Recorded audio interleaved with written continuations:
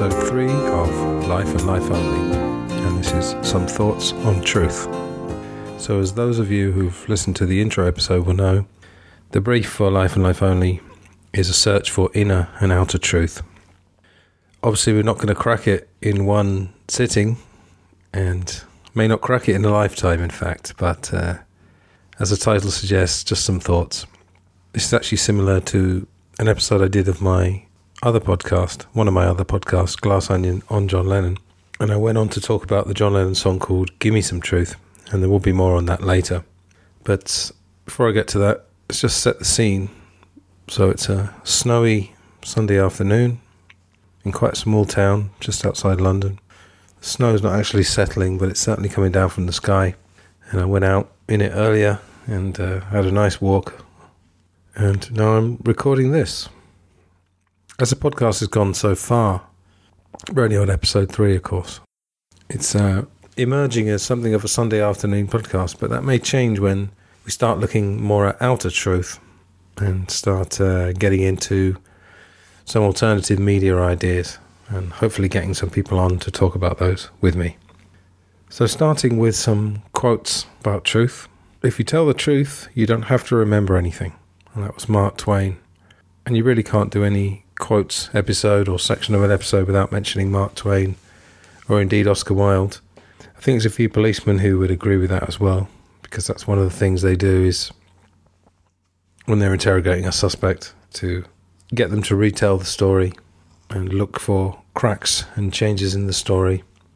Anyway, speaking of Oscar Wilde, the truth is rarely pure and never simple, which is a reference to the phrase, the pure and simple truth.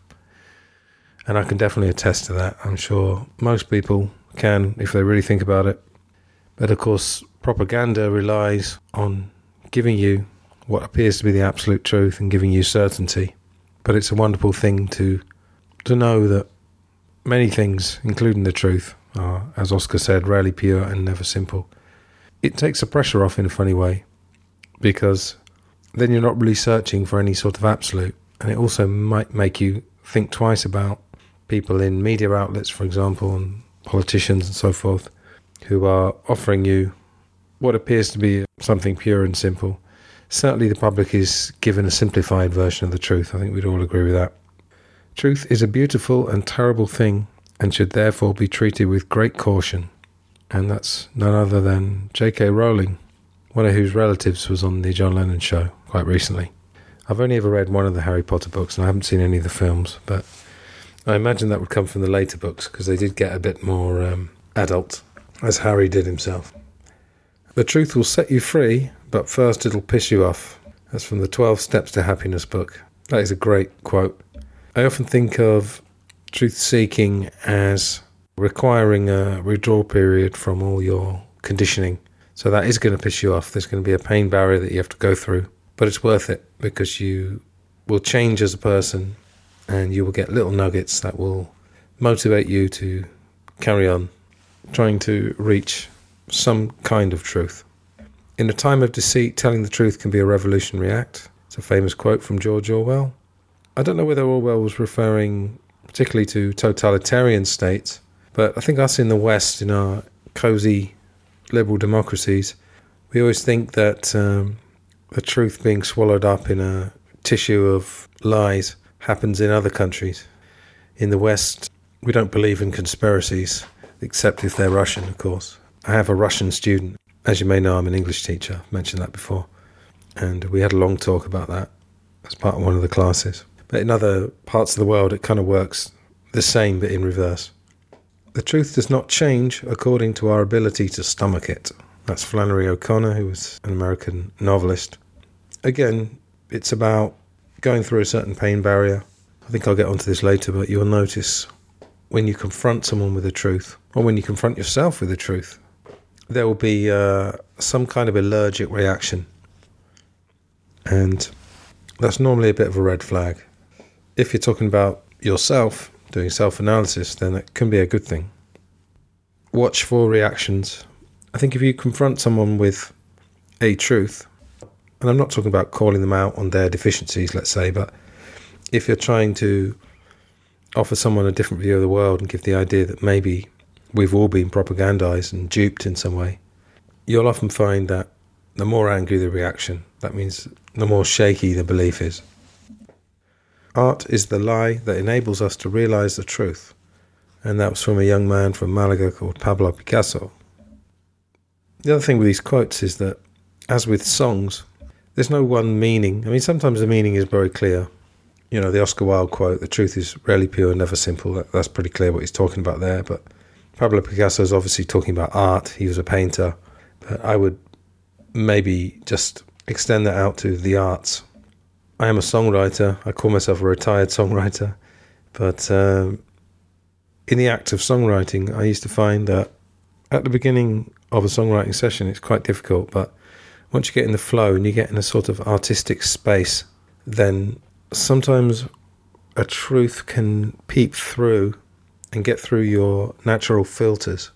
Julia Cameron, who wrote The Artist's Way, which is a very good book that helped me a lot, she talked about taking yourself on an artist date. So what it means is, going a park is a good idea, particularly if it's nice weather.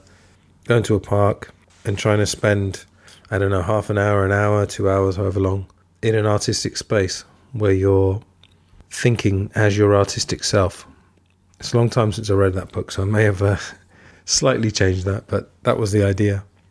Another interpretation of that might be that in some art forms such as theatre or film, the whole thing is an illusion. It's actors creating a reality for you.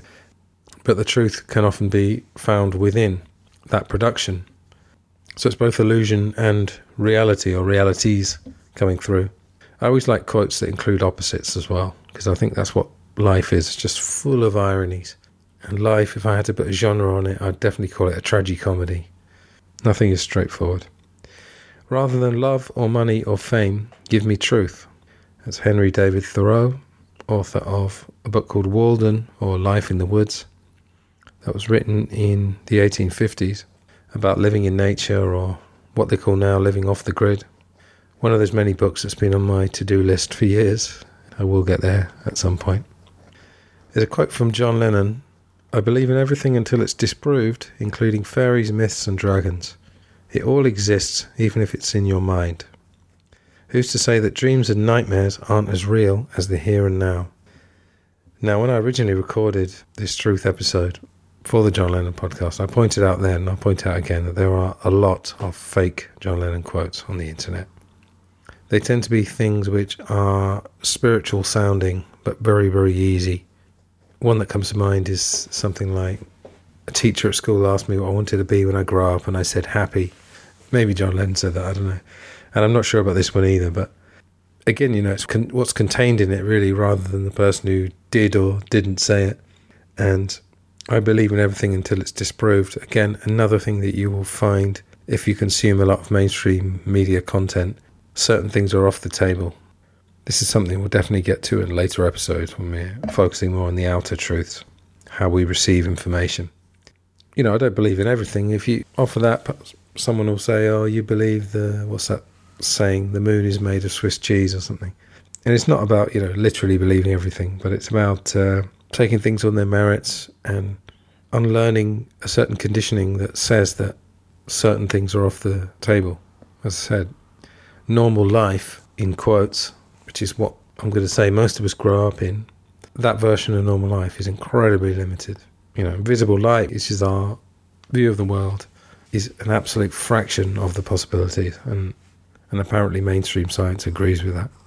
The dreams part, I have a very active dream life, arguably both when I'm asleep and when I'm awake, but that's another story. But the sleeping part of that, I wrote down all the dreams I could remember that I thought were significant a few years ago, and since then I've continued to write them down, and I've put together a fairly enormous collection of dreams, and there are certain themes in them that are unmistakable. Again, this is difficult because if you go to dream symbolism websites, or I used to have a book called The Dreamer's Dictionary, it's far too general. However, I think I may share this on later episodes. I might do one about dream analysis, and if I could get someone on to talk about that, I'd be more than happy to do that. But for example, I've had lots and lots of dreams about flying, and conversely, but on the same theme, I've had lots and lots of dreams about confinement. And I remember years ago I was teaching in a terrible school whose name I won't mention, and I had 6 months of just nightmare timetable and horrible classes. And the day that those classes finished and I wrote the reports and I walked out of that school and didn't go back, that night I had a dream where I was soaring over the oceans. I was soaring over the Pacific Ocean and the Atlantic Ocean, and I traversed the Pacific Ocean, whose surface area is just beyond comprehension. I think I mentioned that in episode 2, actually, about the vastness of the universe, but the oceans is another story. It's just mind-blowing. And I traversed that ocean in about a minute, I think. But, I've had a lot of violent dreams because I believe I have a lot of repressed anger. There are other dream symbols, such as excremental dreams. Hope you're not eating while you're listening to this, which symbolize shame. A lot of people have exactly the same dreams if you go to forums. It's too much of a coincidence for it all to be rubbish. But, again, it gets written off as a pseudoscience, and a lot of people laugh when you talk about analysing dreams. I believe that dreams are really a mixture of your subconscious sifting through the events of the day. So if I'd have had a particularly long day of, podcast editing, teaching, whatever, stimulating my mind, I'll often wake up feeling a little bit disoriented or confused the next morning, just for a couple of minutes, because my mind has been dealing with too much, sifting through too much stuff from the previous day. But I think also dreams can give you a key to your past and even to your future.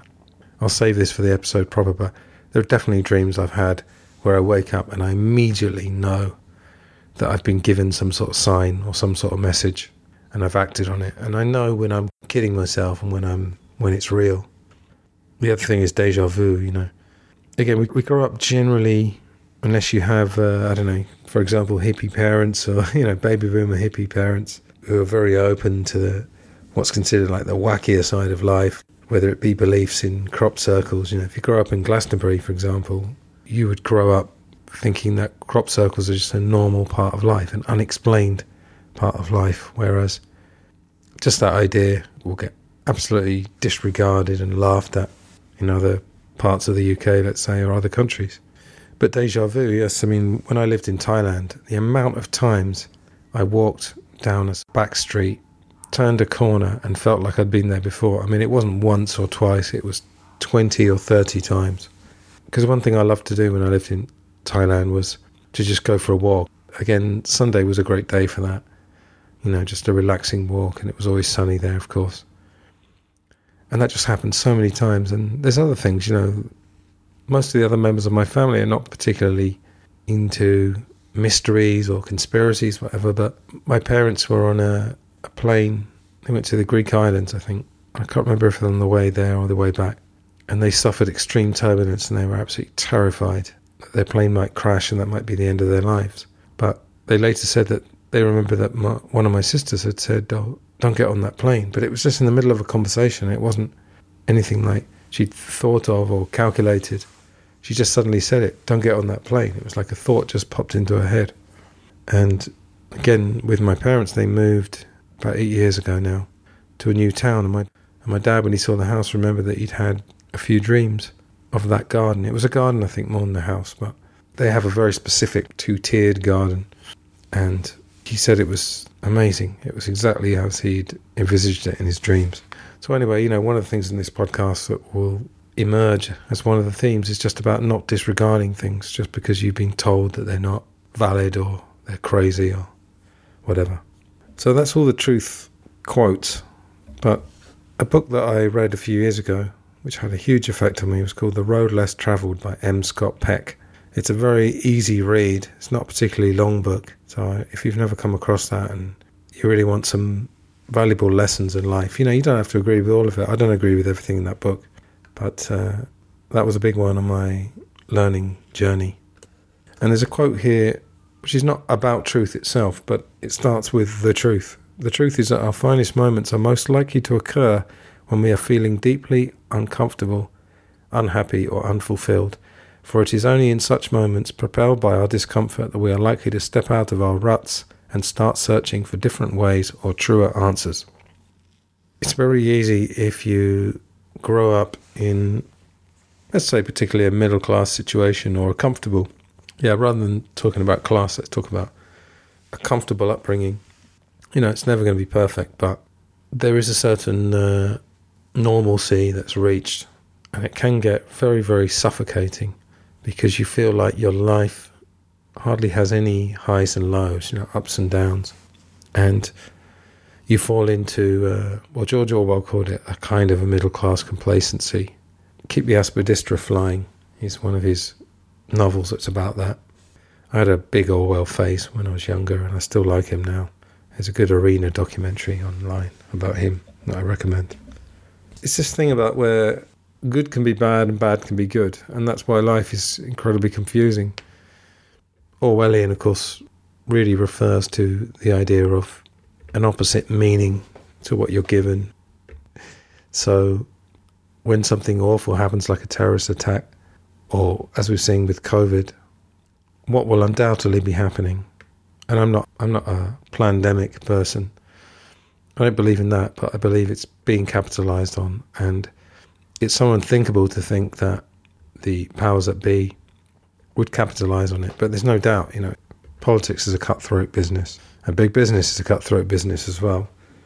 So Orwellian, refers to things that aren't as they seem. But going back to this quote from M. Scott Peck, bad can be good in that you sometimes have to be in a painful situation before you actually act on it. I got into raw food for a while when I lived in Thailand. I listened to hours and hours of audio books, and it was really, really interesting, and helped me make some more or less permanent changes to my diet with a few lapses here and there. But he was saying that the people that are most receptive to a raw food diet are the terminally ill, because when they're in a desperate situation, they need to make that change, then they'll make it. But otherwise, a lot of us, we fall into a complacency because our lives are too comfortable these days. Even though in other ways they're not, in other ways it's getting harder, like the wealth is being concentrated into fewer and fewer hands. That's provable as well. But in other ways, we're very, very comfortable. So I think perhaps the lesson from that is, first of all, if you're having a bad day, that might be a sign that you need to make changes. So you should see that almost as a good thing. And also perhaps you have to put yourself out there. I don't always take that advice, but I know that it's right, because at the times when I have followed it, it's worked for me. I'm a great observer of people's behaviour and my own behaviour, as I've said before. I think I said that in the intro episode. You should always look out for signs, The universe or your body or your mind is trying to tell you something, I'd say, pretty much all the time. I'm just going to touch on a few other things. The person I mention a lot on my John Lennon podcast, even though he's nothing to do with music, is Marlon Brando, who I like as an actor. I see him as a very flawed person, but he wrote a great autobiography, Songs My Mother Taught Me. And I've always warmed to him in some way. I've always felt quite sorry for him, even though he's probably, depending on what you believe, he treated a lot of people quite badly, but I think he also treated people quite well. And he did try to do good in the world. Anyway, when I was about 14, I watched an interview with him and Connie Chung. I think it was 89, so I would have been either 13 or 14. And I really knew Brando from Mutiny on the Bounty, where he affected an outrageous, posh English accent, which I just thought was hilarious. And I remember thinking, he's sending this whole thing up. I've since appeared on a podcast called The Stinking Paws, and we did a review of Mutiny on the Bounty that I'd recommend you listen to. We had a really good time doing that. There was 3 of us doing that. Anyway, and then when I saw this interview, Brando had put on a lot of weight. He was in his mid-60s, I think. And he was quite a formidable and quite scary person. And I remember thinking, this is not your regular interview. I was only, as I say, in my early teens. I hadn't seen that many interviews, I imagine. And normally it was all so nice and, this is my latest film. And he made it clear he didn't want to particularly talk about his latest film because he wasn't happy with the way that they'd gone back on some of the promises they'd made to him about it. Anyway, it just came across a very alternative thing. And anyway, he said 2 things which just stuck in my mind from that time, and they've stuck in my mind up to 30 years later. One of them, Connie Chung said, don't you realise you're considered the greatest actor in the world? And Brando said, my dog's the greatest actor in the world. He pretends he loves me when he wants some food. But that wasn't the part. The other part was, he said, everyone in this life is an actor. We're all acting.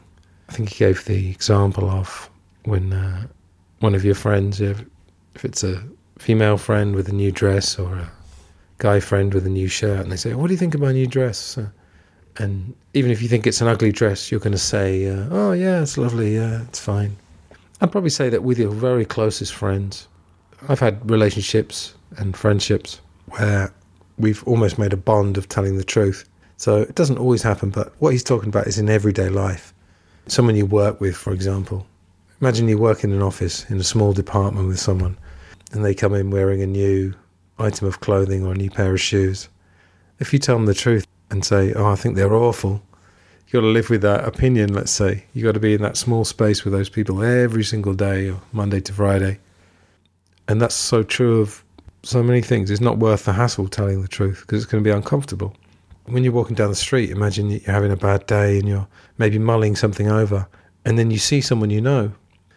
Majority of people, you're going to immediately click into your social persona.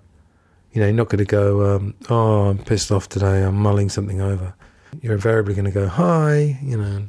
You're going to fall into that well-learned thing that we all do, you know, as if we've read a sort of how to behave in polite society book, you know, that we learned how to do that. That seems very obvious, but then you probably will slip back into being like that. So perhaps the world would change in a little way if we were all...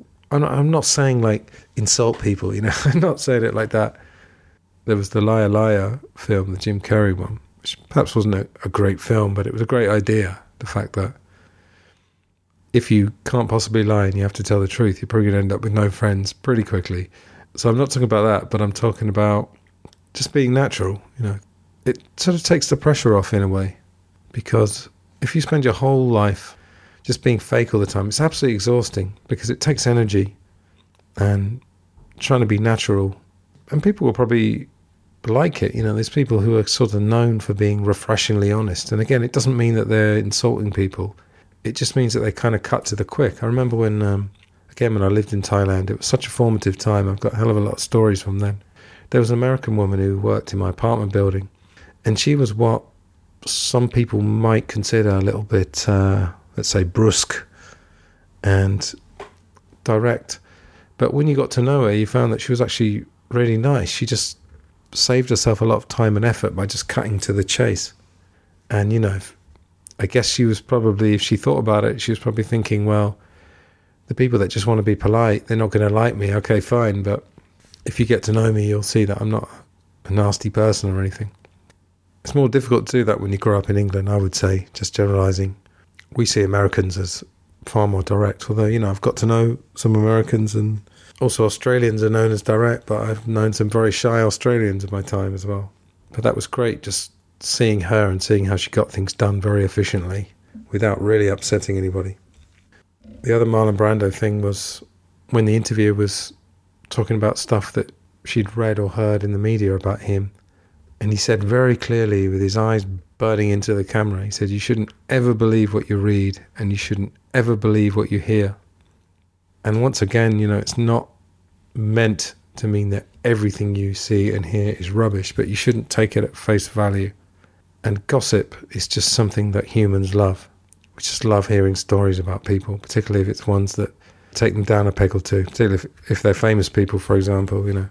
There's a certain jealousy, I think, from the general public towards famous people, so they enjoy reading about scandals and times when the famous person's life isn't going so well.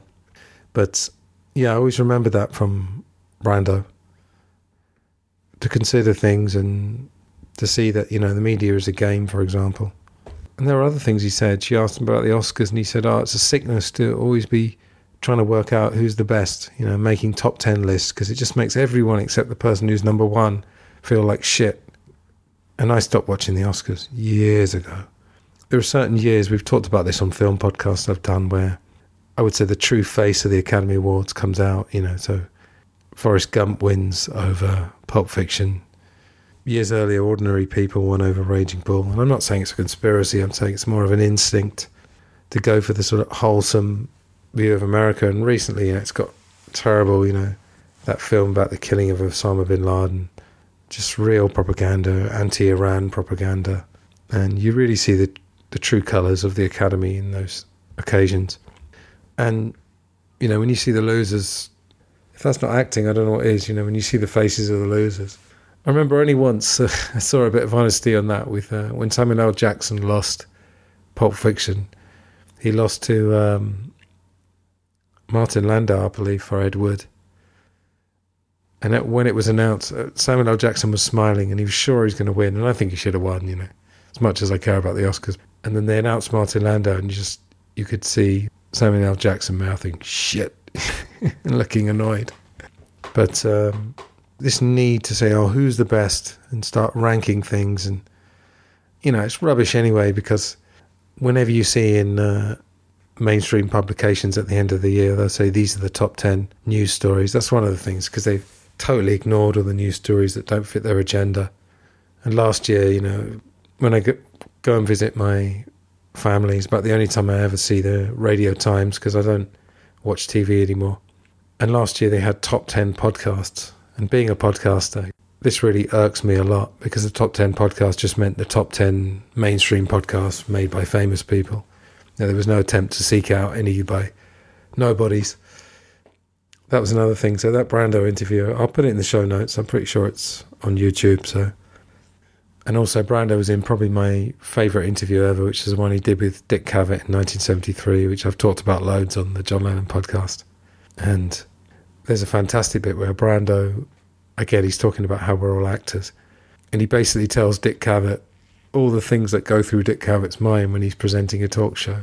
You know, is the lighting all right? Should I make a joke now? Is the guest happy? Is the guest uptight? And Cavett's brilliant response, he just says, I just feel like all my clothes have been taken off. And that's a great interview, because that is quite natural. There's pauses in that interview which are both uncomfortable and comfortable at the same time. Comfort in the discomfort, you know, comfort in being natural. And Dick Cavett was one of the more candid of the talk show hosts, and he often intimated or said outright that he didn't enjoy doing what he did some of the time. Anyway, on the subject of news, you know, I remember Hillary Clinton was talking about Walter Cronkite, who was an anchor for one of the American TV stations. I can't remember which one it was now. He did some famous Vietnam War reports, of course. But Hillary said something like, we always knew it was the truth when we heard it from Walter Cronkite, which is ridiculous anyway, because he's not putting the news together, he's only reading it. But again, you know, you've got this authoritative figure who's telling you apparently the truth and delivering it in a nice way.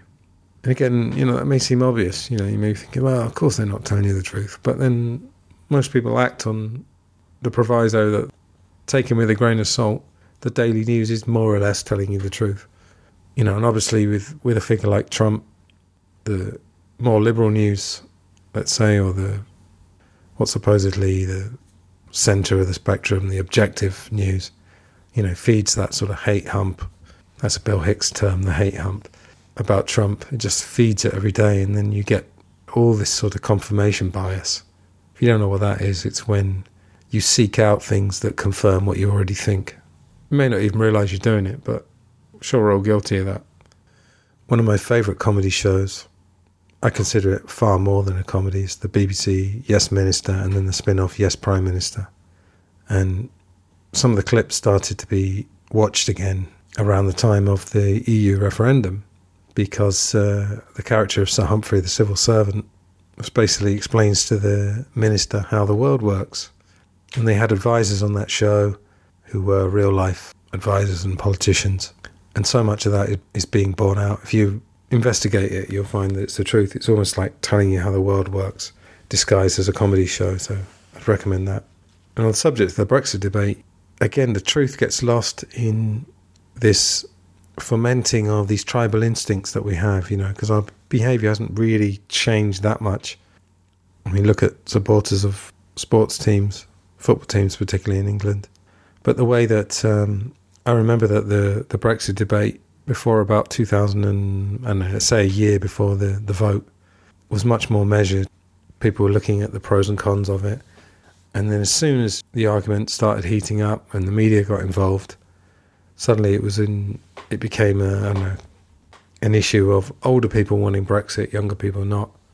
And that was somewhat borne out in the final result, but how much of that was to do with people who had certain instincts about it, who came from certain age groups, certain places in the country, then having that confirmed to them and then them acting on it. Sometimes it's hard to know which is the chicken and which is the egg in these cases. But what's absolutely true is that towards the end it just became totally tribal. And when the result came, 52% of the UK population were written off by the other side as racist and small-minded. And in fairness, not everyone was calling them racist, but certainly there was this perception that was given about being small-minded and somewhat bigoted, somewhat old-fashioned. It's really not that difficult to create a stereotype and get people reacting to it, particularly if it feeds something that they already believe, as I said. So in this quest for truth, again, it's inner and it's outer truth, and being true to yourself and sometimes looking at the more painful, darker aspects of yourself really helps you a lot with outer truth, which is receiving information and thinking about it critically. I think the two go hand in hand, really, but I think you need to start with yourself, because if you have a habit of not being true to yourself, then that's going to tend to filter out into the other areas of your life and how you confront the world and behave in the world and react to the world. Just a quick note on the author Robert Greene. I've actually read all of his books and they're all tomes. I think there's only one that's what you might call a manageable size for reading, but I've worked my way through all of them, and his most recent book is called The Laws of Human Nature, and it's absolutely fascinating, and I think the audiobook's available as well. There are common traits that we share. One of them is that we all want to believe we're virtuous, and we tend to ignore our darker sides. But Greene has made a very, very good case of saying that we all do have a darker self, and it may be that we can ignore it for the whole of our lives. It's still behaving, but we just deny it. The other thing is that we like to think we're independent thinkers, and we don't want to believe that we've been duped. So it's easy to dupe us, because we will tell ourselves that we haven't been duped. So we will then deny the truth. Another important thing to be aware of is cognitive dissonance, which is basically where some information is received into your brain that challenges an apparent belief that you already have. I would argue that if it's a belief that can be easily debunked by some alternative information, then it's more likely to be a conditioned or a learned belief or a learned response. So when this information comes in, it creates dissonance, and dissonance in music is when you play two notes that don't go with each other, or more than two notes sometimes. And a lot of the music in the genre minimalism is about challenging you by giving you dissonant notes and discordant notes. So the journey of truth often involves alternative information, and that will cause this dissonance in your mind. But again, when you're open to it, you can deal with it. But when your beliefs are too entrenched or you've been too badly brainwashed, then it's very difficult. I liken it to someone playing notes very loud in your head, or being whacked with one hammer on one side and one hammer on the other. You're being bombarded by two things that don't seem to gel. So I think that dissonance comes from not wanting to believe that we can be duped.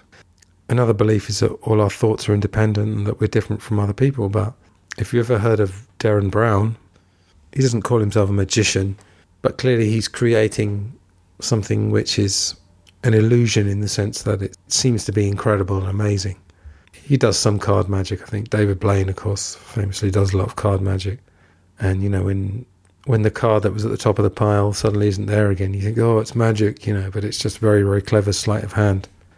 But one thing that Derren Brown did, I can't remember the exact details, but it was to do with personality profiles.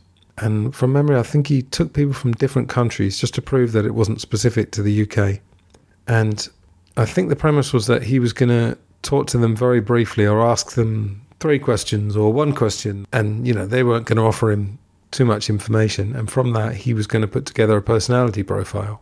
And when they all opened their envelopes that had their names on to read their personality profile, they were all stunned because they said, oh, how does he know that about me?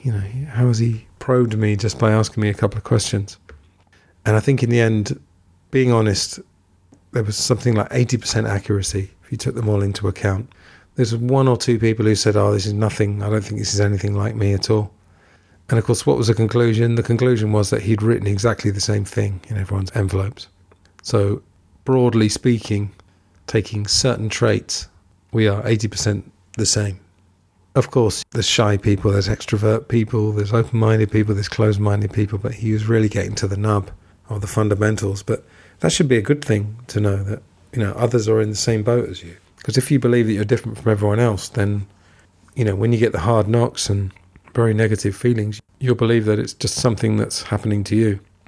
Whereas if you understand that we mostly have a lot of the same feelings, if not all of the same feelings, just at different times, then it can increase your empathy with other people, but it can also make you feel less alone, which is a very important thing. So anyway, I think I've talked for long enough. I'm just going to leave you with a little bit of music, and this is my version of the John Lennon song Give Me Some Truth, which inspired the original version of this podcast that I did a couple of years ago. It was a song that came out in 1971 on the Imagine album, and it's one of those songs whose lyrics, he mentions Tricky Dicky, which is about Richard Nixon, of course. Pearl Jam, when they did a cover of this, they mentioned Georgie Porgy, which is George W. Bush. You can choose your person, your politician, but I think the fundamentals of this have not changed at all in the 50 years now, if you can believe that, since the Imagine album came out, which featured, of course, the Imagine song. So here's my rendition of Give Me Some Truth. I just want to say thank you very much for listening. I don't think I've given you the truth. I don't have it at all. I have little grains of truth that I've garnered. And I would encourage you all really to go on this journey of self-discovery. One of the things is that you don't have to necessarily start learning things. In a way, that will happen anyway. You can learn about people. An example I always give is Noam Chomsky. He gets written off in the mainstream as a lefty, blah, blah, blah. He's in a difficult position because the alternative don't like him because he doesn't deal with JFK and 9/11. And then the mainstream don't like him because he's too alternative for them. He's stuck somewhere in the middle. He's hanging in there, by the way. He's in his 90s, I think. So we should make the most of him while we can. But if you read the book he was involved with or watch the documentary Manufacturing Consent, that gives you a very good idea of how the media works. There's also a good video about the media filters, because I think the media is going to be huge in this podcast in terms of the outer truth. As I mentioned in the first episode, I have a few friends who work in the media who are willing to talk to me about it, so that'll be a big thing going forward. So if you could subscribe to the podcast, share links. I'm on all the podcast platforms, as I mentioned before. Also, there's a YouTube channel as well, so you can subscribe there. And if you like what you hear, just tell others about the podcast. Everything helps. Here's my version of John Lennon's song, and I'll see you very soon for episode 4 of Life and Life Only. All the best and goodbye.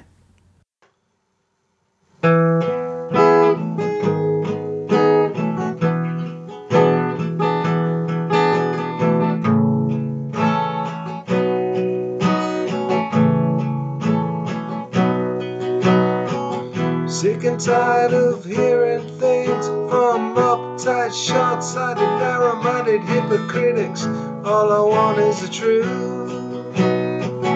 Just give me some truth.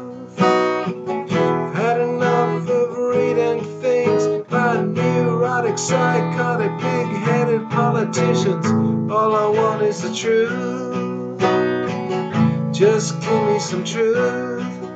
No short-haired, yellow-belly son of Tricky Dicky's gonna mother her but soft soap me with just a pocket full of holes. It's money for dough. It's money for roll.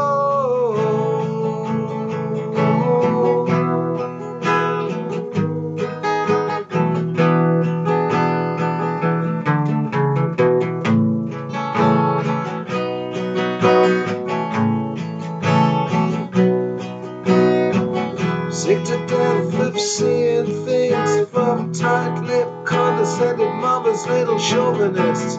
All I want is the truth. Just give me some truth. I've had enough of watching scenes of schizophrenic, egocentric, paranoid prima donnas.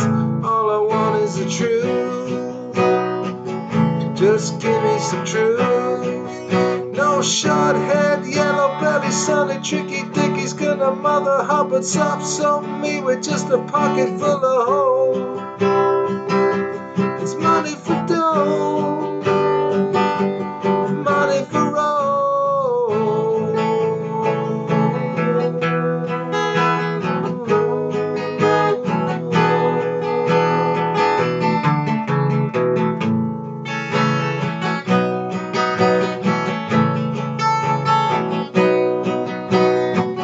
Sick to death of hearing things from uptight, short-sighted, narrow-minded hypocritics. All I want is the truth.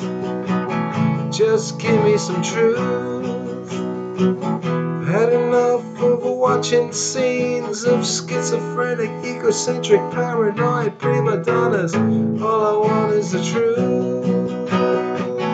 Just give me some truth. No short-haired, yellow-belly, son of tricky dicky's gonna mother Hubbard soft soap me with just a pocket full of holes.